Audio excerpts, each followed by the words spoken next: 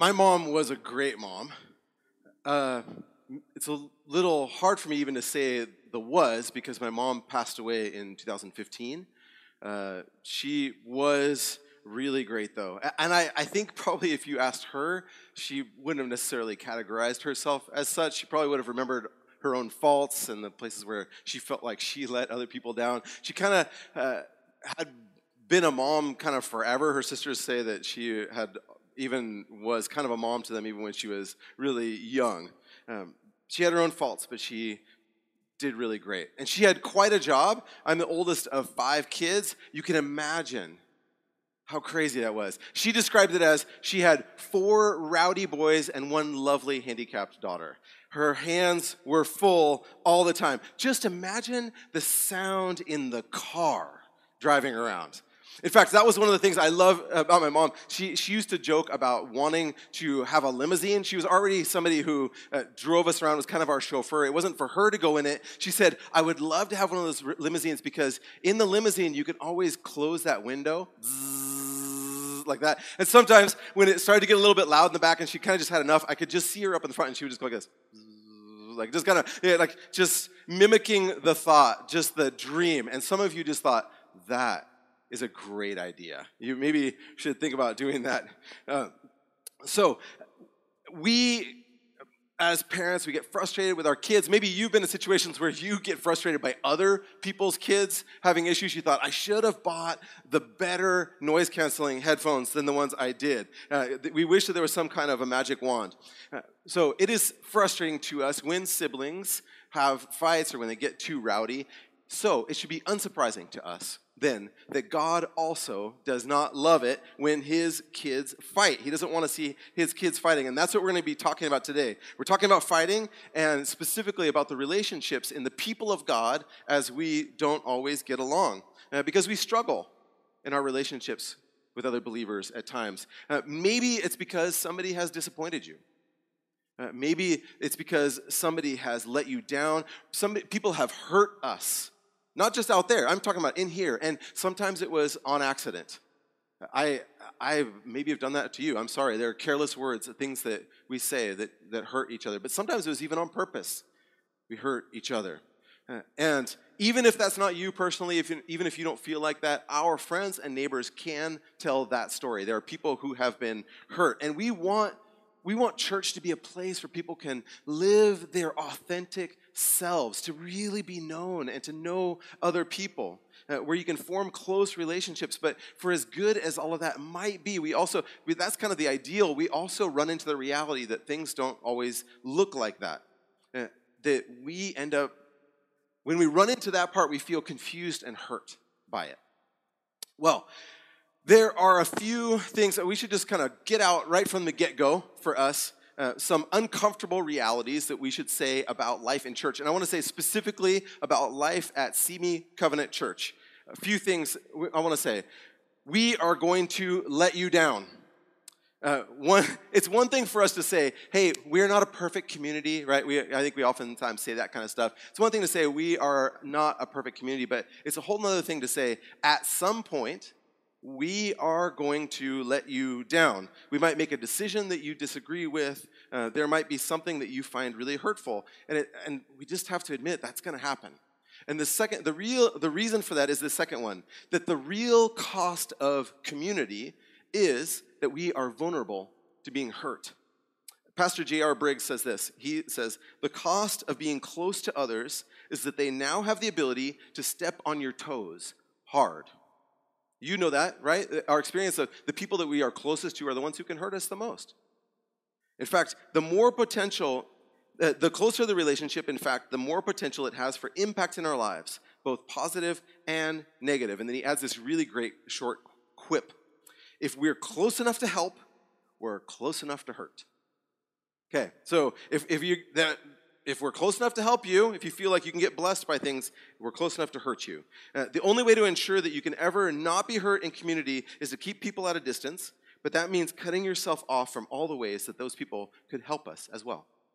So we're going to let you down. Simi's going to let you down. Hopefully, that if the real cost of community for us is that we are close enough that we can help, but that the risk is that it's close enough to hurt.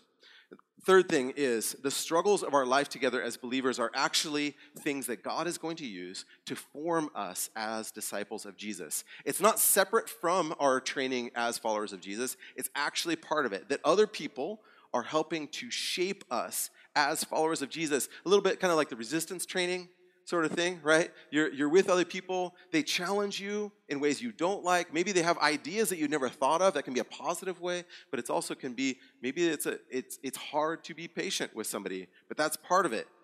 We are going to disappoint each other. That's kind of inevitable. But the question is, what are we going to do with that disappointment? Do we see that this is something that is forming us as believers when we face our disappointment with other people? Are those things going to end up being a wedge between us and God? Or is it something that's going to make us turn to God in prayer? Are we going to run away from community when something goes wrong? Or are we going to say, wow, that's kind of what community means, and have to double down and say, I need to go deeper? Are we going to get bitter, resentful? Or are we going to cry out for God's mercy and help? Will it drive us toward God? Well, how can God's word help us? As we run into these situations, you maybe have experienced some of these things. I hope that you have been journeying with God in a way that allows you to say, I want you, Lord. I know that I'm hurt. It doesn't reflect on you, but we can't help sometimes that have those kind of things reflect on God. God's word does help us when we are disappointed and hurt because it pushes us toward our ideals, but it also tells us about some of the reality about what life looks like and what community looks like, that there's painful aspects of that. And what God's word is going to tell us is that a unified Christian community is going to need ongoing effort. A unified Christian community is going to need ongoing effort. And we're going to see that today in our passage in Ephesians 2. So if you have a Bible, go ahead and open that up. Open your app to Ephesians chapter 2. I said 4. I said 2. It's 4. Sorry, 4. It's Ephesians 4. Verse 2. I had the 2 in my head. There you go. See, it let you down in big and small ways. Look at that. So get used to it. There you go. Ephesians 4. Verses 2 to 6, it says this: be completely humble and gentle. Be patient, bearing with one another in love. Make every effort to keep the unity of the Spirit through the bond of peace. There's one body and one Spirit, just as you were called to one hope when you were called, one Lord, one faith, one baptism, one God and Father of all, who is over all, and through all, and in all. Let's pray. Father, we ask you to guide us today. May your Holy Spirit be active in our lives and drive us to turn our eyes upon Jesus, to look full in his wonderful face. May we be people who live into the unity of our community.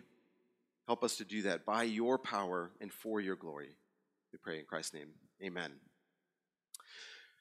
Over the past month or so, as I mentioned, we have been going through this series called Proactive versus Reactive. And we're saying that if we're proactive, if we make a decision ahead of time, it's going to help us to get the things that we actually desire, to become the people that we want to, and to get the outcomes that we're really aiming for. And we say that we want to be committed to being proactive in lots of different aspects of our life, in our spirituality.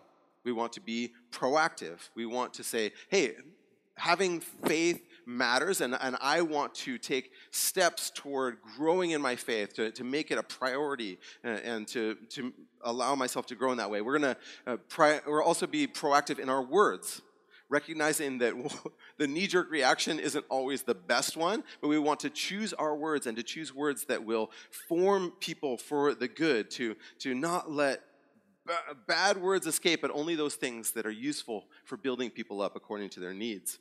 Then we talked about proactively engaging our world. Specifically, we should use our words to speak good news. We want to engage our world with the good news of Jesus, and we also want to engage the world with the good news of our actions, that our actions would demonstrate the kind of compassion that God has had for us, that we would love people that we wouldn't naturally love, that those would be our way of engaging the world. In our last message here, we're going to be talking about our relationship with other believers. And I think it's going to have implications for other relationships. We're going to start specifically here, and we're going to hopefully see this radiating out beyond us. So, how can we be proactive instead of reactive in our relationships with other believers? Well, Ephesians 4 gives us both a what and a why. So the what is, what are we going to do? What are some of the actions we're actually going to take? And then he's going to turn and he's going to explain to us the why. Why should we do all of these things? The what and the why. So start with the what. And in the what, there is a kind of terrible relief that's there. It's relieving because if you have experienced some problems in Christian community, you feel like, hey, Paul's talking about that stuff. That if people need to be humble and patient and gentle, maybe he has to tell people that because it's a normal thing. So my experience isn't because I'm bad or because I chose a bad place to be. It's just because that's kind of part of being with other human beings. So that is a relief for us. It's normal. But it's also kind of terrible, right? Because that's what's normal. So that's kind of terrible. If what we have experienced is normal, then in some ways, there's no escaping from that. I say that knowing that some of you maybe have experienced things that are actually either criminal or actually really terrible. I'm not saying that kind of stuff is normal, but just the normal friction of life, of being with other people. So I don't want to overstate that, but it is terrible because there's no place we could go where we would be able to completely hide from that experience. Paul, though, he gives us some practical ways, some proactive ways that we can think about interacting with our fellow believers, and we're going to take them in chunks here. So he starts off by saying, be completely humble and gentle. We could probably just meditate on that part, and that itself will kind of take care of everything. I hate the word completely in there, completely humble and gentle, right? It's hard. So to be gentle, let's start with the gentle bit. To be gentle means that we have to renounce being harsh with other believers, with other people. I wonder what it would mean for us to renounce, to turn away from harshness in our interactions with other people. Humble, be completely humble. I think we have seen how pride can be a part of just about every conflict that we've had, every difficulty that we've had with people, because if we're constantly maneuvering for the respect that we actually do deserve, but even if we're fighting for that, it ends up causing extra friction. It causes problems. Prior to New Testament times, the word humble was not a compliment. In all the literature in the ancient world, humility is never used as a compliment. It's always a bad thing. Nobody would have ever encouraged their kids to be humble back then because it gets in the way of success. And I think a lot of our modern world would agree with that. It gets kind of confused with being passive or maybe not going and getting it enough. But Jesus Christ changed that. His life and death and his service to us were based in humility. He didn't try to prop up his own reputation. He did what he needed to do and let his actions speak for himself. And in the end, he was exalted by the Father. And we as followers of Jesus are called to follow Jesus' example, follow in his footsteps because of what he's done, that we would be people who are humble like him. He is our king and our leader, and we should be like him. And so actually, Jesus caused this revolution that we would see that humility would actually be a positive aspect of our character, and that it actually even reflects the character of God. Humility flows from our worship. Because if we are people who worship God and see him for as amazing and as perfect as he really is, then a natural flowing of that, outflow of that, will be that we recognize how broken and sinful we are, how distant we are from God. We can actually look at God as so amazing, and we recognize ourselves as being so broken. We don't have to pretend. If we're worshiping in that way, we don't have to pretend like we're better than somebody else, do we? We can be actually humble. So what does that mean to be humble and gentle? I think we need to talk to other people like we might be wrong. We can assume that there are things that other people have to put up with in us. This is a lifelong journey.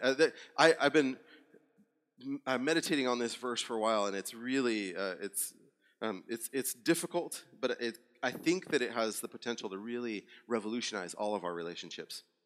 C.S. Lewis, the author, he gives a really good picture of humility, and here's a quote from his book, In Mere Christianity. Do not imagine that if you meet a really humble man, he will be what most people call humble nowadays. He will not be a sort of greasy, smarmy person who is always telling you that, of course, he is a nobody. Probably all you will think about him is that he seemed a cheerful, intelligent chap who took a real interest in what you said to him. If you do dislike him, it will be because you feel a little envious of anyone who seems to enjoy life so easily. He will not be thinking about humility. He will not be thinking about himself at all. If anyone would like to acquire humility, I think, tell him the first step. The first step is to realize that one is proud. And a biggish step, too. At least nothing whatever can be done before it. If you think that you are not conceited, it means you are very conceited indeed. Thank you, C.S. Lewis. So we need to come with humility. That means examining our pride. All right, we're going to handle this in little chunks. So the next little chunk that we're going to look at here in verse 2, he says, be patient and bear with one another in love. As I was memorizing this one, I kept skipping the with love part. That bear with one another. And remember, this is in love. We're supposed to do that. So if we're patient, that means, hey, we're letting go of our own timeline. Things need to happen when I want it, on the timeline that I want it. But we have to give people time to learn and grow. That's going to be hard. And it's interesting. I feel like all those first three, being humble, gentle, and patient, boy, just aims at me, right? Those are all things that I'm supposed to do. Even bearing with each other is as well. I love the phrase, bearing with one another in love, because it is not easy to do, we can admit that, but it means that my experience of meeting people who I have to bear with is actually kind of what God expected, right? We have to bear with somebody. Have you ever had to bear with somebody, put up with? Yes? Paul is admitting that that is part of it. You know, another translation for this, the French translation of this really brings it out. I loved when it would hear this in a French church. I lived in France for a long time, if you don't know that about me. But the word bear with just means putting up with somebody, right? You got to put up with them. You got to put up with other people. And bearing with people doesn't just mean avoiding talking to that person and then talking about them to someone else, right? We're clear about that, right? That's not bearing with them is to talk about them to somebody else. That's not how we bear with people. But putting up with people, you know, there's a certain percentage of life that means that we're going to have to put up with living together. If we don't live with people who are exactly like us, which is everybody else, right?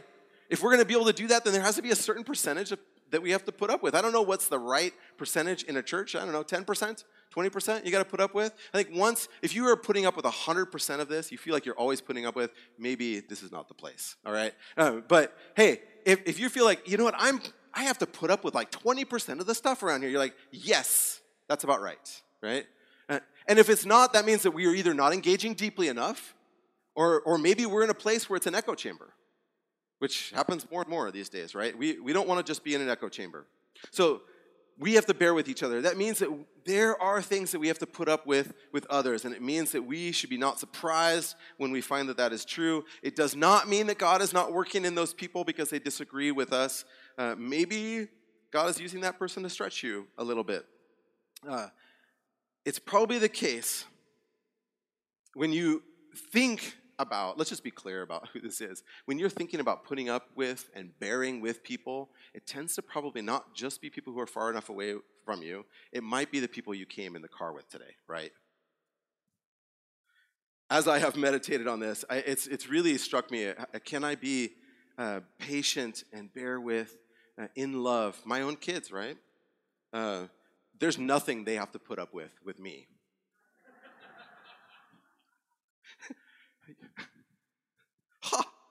you guffaw.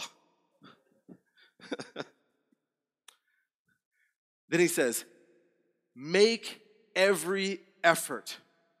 In verse 3, make every effort to keep unity of the Spirit.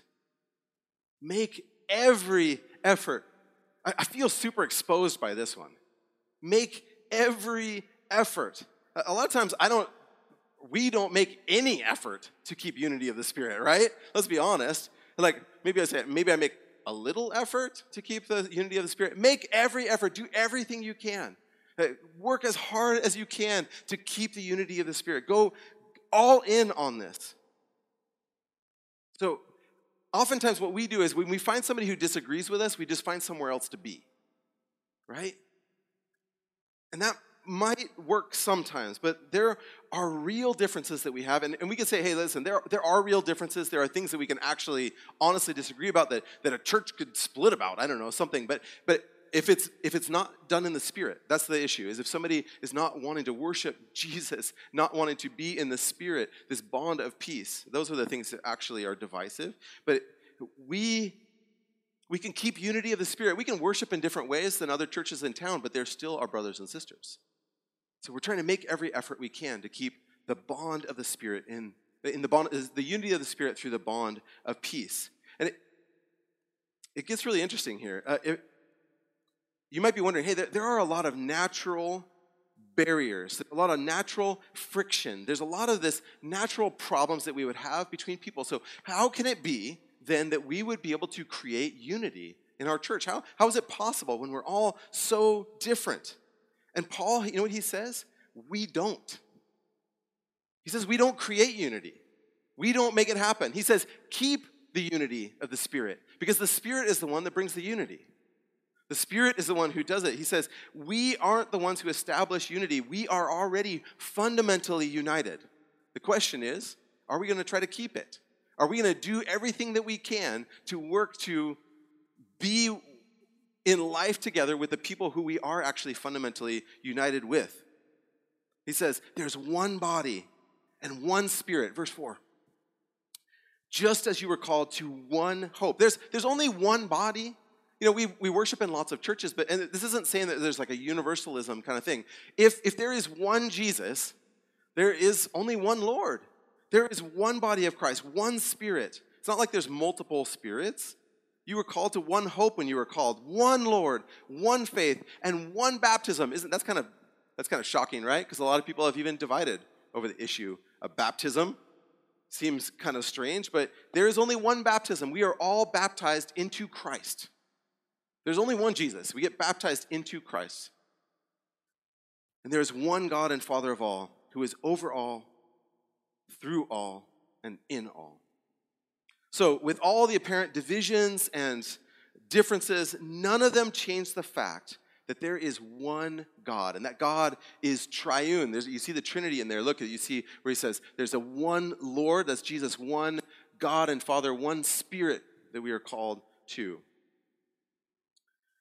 So it's super important. We don't create the unity. We live into the unity that God's Spirit does, God the Father, we need to be unified as our triune God is unified. So this fundamental unity that we have is supposed to be part of our own self-understanding as believers, that I know that I'm connected to other people. Actually, I can't do faith by my own, on my own, by myself. I can't, and I am unified to other people. I remember when I was in church in Paris about 20 years ago. And there were people in this church, being in a really big city, metropolitan city, it is a melting pot of the world that is there. And there were people in our church that were there from many different countries. I remember in particular there was one brother from Mali. I'd never met anybody from Mali before. It was just kind of a place I saw on the news maybe. But there was a brother from Mali, and there was a famine going on in his village. And in our church, we took up a collection to buy millet for his village. I didn't even know what millet was, right? It's a grain. So we were buying basically rice to care for his village thousands of miles away. And there was something about that moment where I realized this guy had come from a Muslim background. And he wanted to be able to witness to his community, to say this to his village. This church is buying things for you. And there was something about that experience that I felt such a unity in Christ with that brother from Mali. I realized that in that church, as I looked around, I said, I have so much in common with these people. These are people I'm going to spend eternity with. And I kind of couldn't believe it. I thought, they don't even root for the right teams. That never happens to me here. I never think that about you guys. But I knew that these are people that I'm going to spend eternity with, and it's because of what Christ has done, that he has unified us. And what I realized was I had more in common with this brother from Mali who I couldn't even comprehend what his childhood was like. But I had more in common with him than I did with somebody who is not a believer, not a follower of Jesus, who grew up on my street, who roots for all the same teams that I do, who likes the same food that I have, who speaks the same language with the same accent as me, who understands me. He knew all the same childhood video games I played and all the TV shows and the things that I like to joke about. I have more in common eternally with this brother from Mali with whom I have nothing worldly in common because of what Jesus has done. And that blew my mind. Because you and I, we deep down are now unified with other believers because of what Christ has done. We have more in common with these people, even now, this side of glory, than with people with whom we would just get along. So you have more in common with followers of Jesus in Central America. You have more in common with followers of Jesus in Kyrgyzstan. You probably can't even find it on a map. You have more in common with regular people who love Jesus in Bangladesh than you do with other regular people who also grew up in Simi Valley.